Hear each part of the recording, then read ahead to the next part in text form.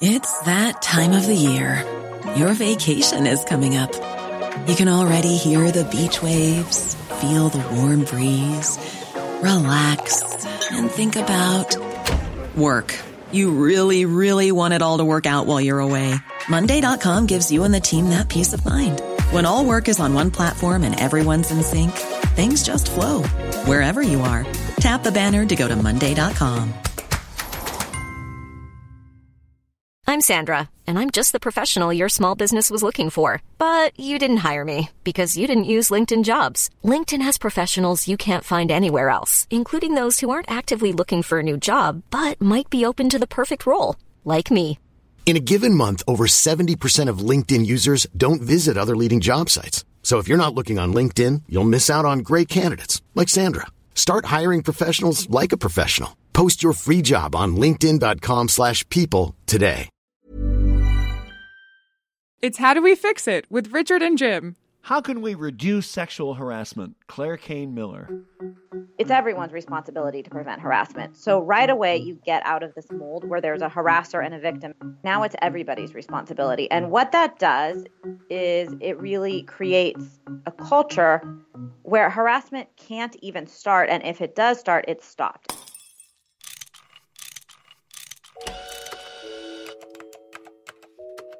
Our show is about fixes. Yeah, how to make the world a better place. How do we fix it? How do we fix it? So, Jim, 1 year ago, there was the massive Women's March in Washington. Then the extraordinary reaction to the Harvey Weinstein scandal and greater prominence for Me Too and now Time's Up. And then Oprah Winfrey said this at the Golden Globes. For too long, women have not been heard or believed if they dared to speak their truth to the power of those men. But their time is up. It sounds like a turning point with demands for sexual harassment to finally stop. But in offices and other workplaces around the country, will there really be dramatic change? Are employer-based training efforts to prevent sexual harassment actually working? Is change underway? So far, the results are not that encouraging. Journalist Claire Kane Miller writes about gender, families, and the future of work for The Upshot, a New York Times site for analyses of policy and economics. Claire joins us via Skype from Portland, Oregon. Thanks for being on How Do We Fix It? Thanks for having me. So first, Claire, let's look at sexual harassment in the workplace and the extent of it. According to surveys, and this surprised me, but then I'm a guy, nearly half of women say they've experienced some form of sexual harassment at work and at least once in their careers. Yes, and it especially happens when you start naming the behaviors. If you ask women if they've experienced harassment, about a quarter say yes. And then if you say, have you experienced these things? And then you name specific behaviors that qualify as harassment, that share doubles to half of women. I mean, this is the range of things from crude jokes that make for an uncomfortable workplace all the way to, quid pro quo for sexual favor, some of the things we've been hearing about with Harvey Weinstein and others. So there's a legal standard for sexual harassment, isn't there? And how does that work exactly? Well, the legal standard is that you could either have a toxic work environment or you could have a quid pro quo when you have this trade of things. It's also measured by either severity or frequency. So severity can be, one single thing happens, but it is very severe. Right. But it can also be that something happens quite often, and it can be much less severe. So when we talk about sexual harassment in the workplace, everyone has the same answer. We need more training. But some of the work that you've done, you've looked into a wide range of investigations of this and said it's not so simple. The training that companies do is pretty bad. I think a lot of us have experience with it. It's either sitting in a lecture where people aren't really paying attention, or it's clicking through a PowerPoint to check a box that you did this for HR purposes and you're not really paying attention, you're just clicking through. And the reason companies do this is because the legal requirement is not that they prevent harassment. The legal requirement is that they have anti-harassment regulations and that they inform employees of them. So that's what they do. They inform employees of them. And if they say, oh, but we had all these people check this box and take this PowerPoint, it's not really our fault that they continue to harass, then the companies have an easier time getting off the hook. Well, specifically, what are some examples of sexual harassment training workshops that don't work? Specifically, the ones which are the most common, they are either a lecture, and often they talk about harassers and victims. And one of the reasons they backfire is nobody really wants to consider themselves a harasser or a victim. So when they speak in that language, people either tune it out or it makes them very uncomfortable. And so they go and make jokes afterwards. That's not very effective. And another thing researchers have found is that by describing, again, this legal setup where a man is a perpetrator and a woman is this powerless victim, that it actually reinforces these stereotypical gender roles. So employees have more entrenched views about these stereotypes of men being in control and women being powerless than they did before they entered the training, which is obviously not helpful in terms of preventing harassment, which is often based on power. You recently wrote a column about the sexual harassment training programs that are used in corporate America and how they often don't work very well. But you also had a lot of suggestions for approaches that do work, at least work better. Can you walk us through a few of those? Sure. The one that I found the most interesting, because it's been proven in research on places where it's already being used, is called bystander training. And essentially, it's everyone's responsibility to prevent harassment. So right away, you get out of this mold where there's a harasser and a victim. Now it's everybody's responsibility. And what that does is it really creates a culture where harassment can't even start. And if it does start, it's stopped. And it sounded a little bit intimidating to me when I first heard, like, who is going to be brave enough to go into a conversation, especially if it's a powerful man, and stop it? But that's really not what it's about. It's much smaller things. So what are some of the kinds of things someone could say if they witness something like this happening in front of them in their workplace? One thing they can say to break up the situation in the moment is, I'm going to go grab coffee. Will you come with me? Or you could go and interrupt the victim and say, you know what, someone needs you in the conference room right now. And you make that up. That's not true. But what it does is it removes her from the situation. A very important thing later is to talk to the victim alone and say, I heard what he said, and are you okay? And maybe the person is. If they're not, then you can say something like, I would be happy to walk to HR with you, because a lot of times victims just feel very alone. Another piece is talking to colleagues about it. A big part of building a culture is making sure that this isn't secretive. So that means saying, I heard what he said earlier. Did you guys hear that? I thought that was completely inappropriate. Did you agree? In your column, you mentioned a viral video about someone who's been dubbed Snack Man as an example of how someone might disrupt a difficult exchange. Tell us that story. Yes, a man was on the subway in New York a few years ago, and it was a fight between two people. I don't think it was a sexual harassment thing, but it was an assault. And he stood in between them and ate chips very loudly. And he didn't even say anything, but it was distracting. So they started paying attention to that instead, and it just disrupts the dynamic. So, and this person did this deliberately? Yeah, and you know, I'm in Portland where there was a similar situation. Two bystanders intervened, and one of them ended up getting severely injured because of intervening. And we want to keep the bystanders safe.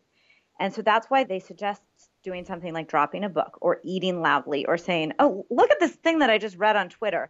Finally, if you do wish to confront the perpetrator, which again, many people said, don't do that unless you feel completely safe doing it, but do it alone, privately. And they said, don't use the word harassment. That puts people on the defense. Instead, say something like, I heard what you said to her. Why did you do that? And it's more about starting a conversation and calling attention to the behavior. Other ideas around solutions coming up. We're speaking with journalist Claire Kane Miller, who writes about gender, families, and the future of work for the Upshot of the New York Times. And we're How Do We Fix It? I'm Richard Davies. And I'm Jim Meigs. It's that time of the year. Your vacation is coming up. You can already hear the beach waves, feel the warm breeze, relax, and think about work. You really want it all to work out while you're away. Monday.com gives you and the team that peace of mind. When all work is on one platform and everyone's in sync, things just flow wherever you are. Tap the banner to go to Monday.com. I'm Sandra, and I'm just the professional your small business was looking for. But you didn't hire me because you didn't use LinkedIn Jobs. LinkedIn has professionals you can't find anywhere else, including those who aren't actively looking for a new job, but might be open to the perfect role, like me. In a given month, over 70% of LinkedIn users don't visit other leading job sites. So if you're not looking on LinkedIn, you'll miss out on great candidates like Sandra. Start hiring professionals like a professional. Post your free job on linkedin.com/people today. So, Claire, the first solution that you mentioned is having training programs that empower the bystander, giving everyone the tools to reduce or prevent harassment. What's another one? I know that you mentioned encouraging civility. It sounds really basic, but in fact, a lot of people in workplaces don't have it. And the federal government is really encouraging this widely. If someone says something that makes you feel uncomfortable, this kind of training provides you with a script for how to address that in the moment. Or it's things like spotlighting contributions by people who are marginalized. So one thing we know a lot is that men tend to interrupt in meetings more often than women, and that they tend to take credit for ideas that women have already stated in a meeting that might not have been heard as loudly. And so it's something like saying, oh, she just raised that same idea. I'd like to hear more from her on that. So it's things like that that are basically about making sure that your coworkers feel respected. So could you talk about why it's important to report wrongdoing? About a quarter to a third of women who experience harassment report it. That means the vast majority don't report it and nothing gets done about it. And the reasons that they don't are very good reasons. They fear retaliation, which often does happen. They fear that they're alone. They fear that they could lose their job. And so there are some interesting ways to try to encourage reporting. One idea, which seems counterintuitive, is to reward managers when they increase sexual harassment reporting in their department, at least for a short time. Of course, you don't want harassment to go on and on. But the idea is that if managers are making employees feel comfortable reporting and know that action will be taken and that they will be supported, then it's a better environment. So rewarding managers for that. Another idea, which comes from a Yale law professor, which I thought was interesting, is called an information escrow. So we know that women often feel uncomfortable reporting if they are on their own, but because no one's talking about it, they have no idea if they're alone in this. Probably they're not. And so the idea is that you file a time-stamped complaint, but it's only to be opened and acted upon if another employee in the company files a complaint against the same accuser. Different workplaces are really different. Do we need different types of training for, say, a restaurant versus a law firm? Absolutely. The researchers I talked to said one of the most important things is that training has to be really, really tailored to the organization. And that means that even in one company, senior managers get different training than the most junior employees because obviously they are in a different situation. You can't even take a college campus training and transport it to another college campus because they have different environments. And like you said, a law firm will be very different from a restaurant or a construction site. And so what it requires, which is a lot of work but is important, is for the trainers to go and do a bunch of interviews about the culture, about management, about how a workplace runs, and then go and develop a training that is tailored for that place instead of making a one-size-fits-all program that's brought into different places. Some training sessions, you've said, don't show signs of working, but is one answer to train more often? Yeah, so one of the problems is that people do this once a year, or even worse, only when someone's hired and never again. And researchers say, first of all, that trainings need to be really intensive, like 4 hours long, in person, interactive, not something that you just click through online, but also that it needs to happen much more often. It's not like you need to go to 4-hour sessions every month, but the way it happens is that just comes up all the time. So if you are starting a new initiative, a new marketing initiative, say at your company, someone should bring up the question, okay, well, how are we going to make sure that there's a diverse team working on this? And how are we going to make sure that we show this new client respect? These kinds of questions just should come up all the time, where it's a topic that you talk about quite often instead of a topic that you just talk about once and check a box. And then that kind of leads into another suggestion, which is hiring more women leaders. So yes, research has shown that when there are more women at the top, there is less sexual harassment. And it's not just because there are fewer men in power to harass, but it's also that there is a different level of respect for women in the company, that women at the top have been shown to promote and give raises to, ask to hear in meetings from younger women. And there is less pressure to make a very masculine, sexualized atmosphere. There's been some research that men often feel the need to go along with some of this kind of sexual joking, even if they're not comfortable with it. And if there are more women at the table, that doesn't happen. So having women at the top really just makes a ton of difference, from harassment to pay to promotions to representation of women all around. Are there things that we could learn from other countries? A lot of the Scandinavian countries have much more gender equality than we do. For example, not just offer men paternity leave, because what we know in America is that even when men are offered paternity leave, they don't take it.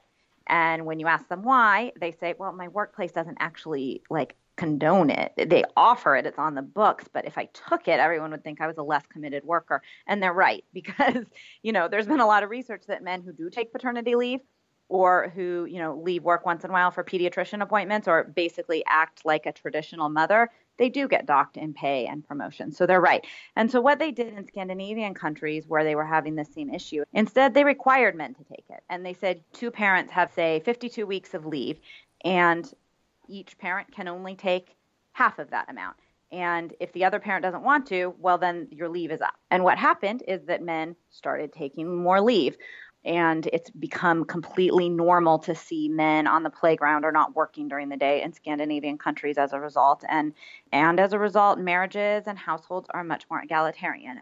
But I will point out that it's not all super ideal. For example, in a lot of European countries where there is more gender equity, women are also much less likely to reach senior levels of companies than they are in the United States. They're much more likely to work part-time.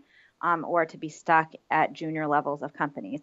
So, there are some things that we either are doing right or that are trade-offs that you have to make when you do allow this kind of flexibility. It can also stunt women's career development. So it's difficult to point to anybody who's really figured it out.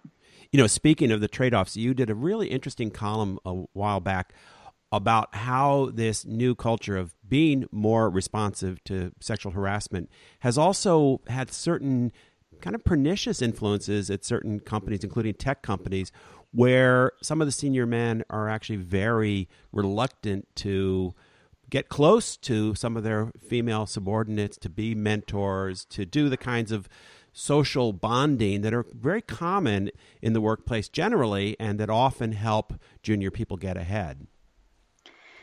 That's right. It's one of the things I'm most worried about in terms of ramifications of this. Back when Mike Pence made those comments last year about how he does not have any meetings or any one-on-one interactions with a woman alone who is not his wife, we were really surprised by that. And so we did a national poll, and we found out that actually a lot more men than we expected follow that rule. And it's not just in social settings. It's also at work, avoiding work meetings with women that are one-on-one. And I looked at that issue again after the harassment stories broke and found out that even more men are trying to take that approach. They're saying, this environment has become so dangerous. I don't want to be accused. I don't want to misstep. And so instead, I'm just going to avoid meeting with women altogether. But what we know is that those kinds of meetings are really essential for women's careers. The way that you really get ahead is obviously by doing good work, but it's also by having these kinds of relationships. So when there's a meeting and someone says, oh, who should we put on this big project? If the men in the meeting don't know you as a, more junior woman, no one's going to suggest your name. But if they do have a relationship with you, then you're going to be top of mind. They call this sponsorship, which is different than mentorship, which is more about advice. Sponsorship is about really knowing someone's work, knowing them, and as a result, being willing to put your own reputation on the line to promote someone more junior. It's really, really essential to progressing in your career, and I think it's pretty scary that some men are saying that they are just going to avoid developing those relationships altogether, when of course that doesn't solve the problem of harassment either. But it's a protective move on their part. It's a protective move, but if you think about it, those probably aren't the men who were going to harass anyway. I don't think Harvey Weinstein was avoiding one-on-one time with women. In fact, he was going out of his way to make sure that he had it. I think, it's not that hard to behave. And if your way to behave is to avoid meeting with women altogether, it seems like there are different ways to do it, perhaps better ways, like having the meeting and just keeping your hands to yourself. You just said something. You just said something that I think is a great note to wrap up on. It's not that hard to behave. It does take a certain culture where offhand jokes and stuff are not encouraged. I mean, there are ways that people can be offensive that they may not even deliberately realize it. But those cultures can be changed with good leadership and training. That's right. And all the more reason to mentor young women and help them rise up to the top of companies so that they're in leadership and this isn't happening anymore. Right. Claire Cain Miller, thanks for joining us. Thanks for having me.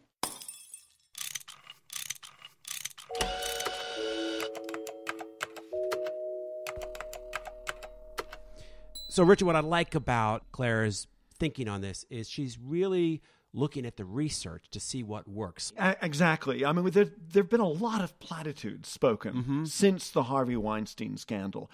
This is more practical and constructive than anything I've heard in the past few months. Some actual concrete things. People need tools to fight these problems. And some of the tools to fight those problems we'll have links to on our website, howdowefixit.me. But I want to push back on one thing. As a lot of listeners know, I've been editor of a number of different magazines.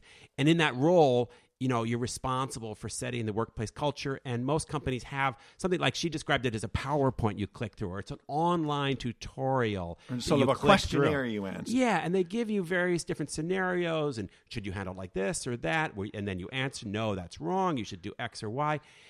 Maybe those don't work that well overall, but I actually found them kind of helpful, not in preventing me from being a total jerk.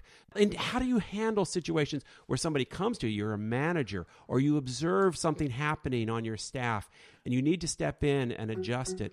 But there are certain ways to do it that are more helpful. There are certain legal responsibilities you have. You might think you're a good manager and you're pretty good at handling things without causing a big confrontation, but you know what? Sometimes you actually have to alert HR that something happened. So knowing the rules, I actually thought was helpful. Yeah, I'm sure there's much better programs, but even these fairly crude things help give managers the tools to recognize, oh, this isn't just a fuzzy little issue you can shrug off. There's certain steps you need to take to deal with that. It's How Do We Fix It? I'm Richard Davies. And I'm Jim Meggs. Our producer is Miranda Schaefer. The music is by Lou Stravinsky. We're a production of Davies Content. We make digital audio for companies and nonprofits. Check us out at our website, daviescontent.com. Thanks for listening. Here's a cool fact. A crocodile can't stick out its tongue. Another cool fact, you can get short-term health insurance for a month or just under a year in some states. United Healthcare short-term insurance plans are designed for people who are between jobs, coming off their parents' plan, or turning a side hustle into a full-time gig. Underwritten by Golden Rule Insurance Company, they offer flexible, budget-friendly coverage with access to a nationwide network of doctors and hospitals. Get more cool facts about United Healthcare short-term plans at uh1.com. Hey, it's Danny Pellegrino from Everything Iconic. Ready to upgrade your style game without blowing your budget? Check out Quince. They've got all the good stuff, shirts and polos, activewear, and fine leather goods, all at 50 to 80% less than other high-end brands. And the best part? They're all about safe, ethical, and responsible manufacturing. Get that luxury vibe without the luxury price tag. Hit up quince.com/upgrade for free shipping and 365-day returns on your next order. That's quince.com/upgrade.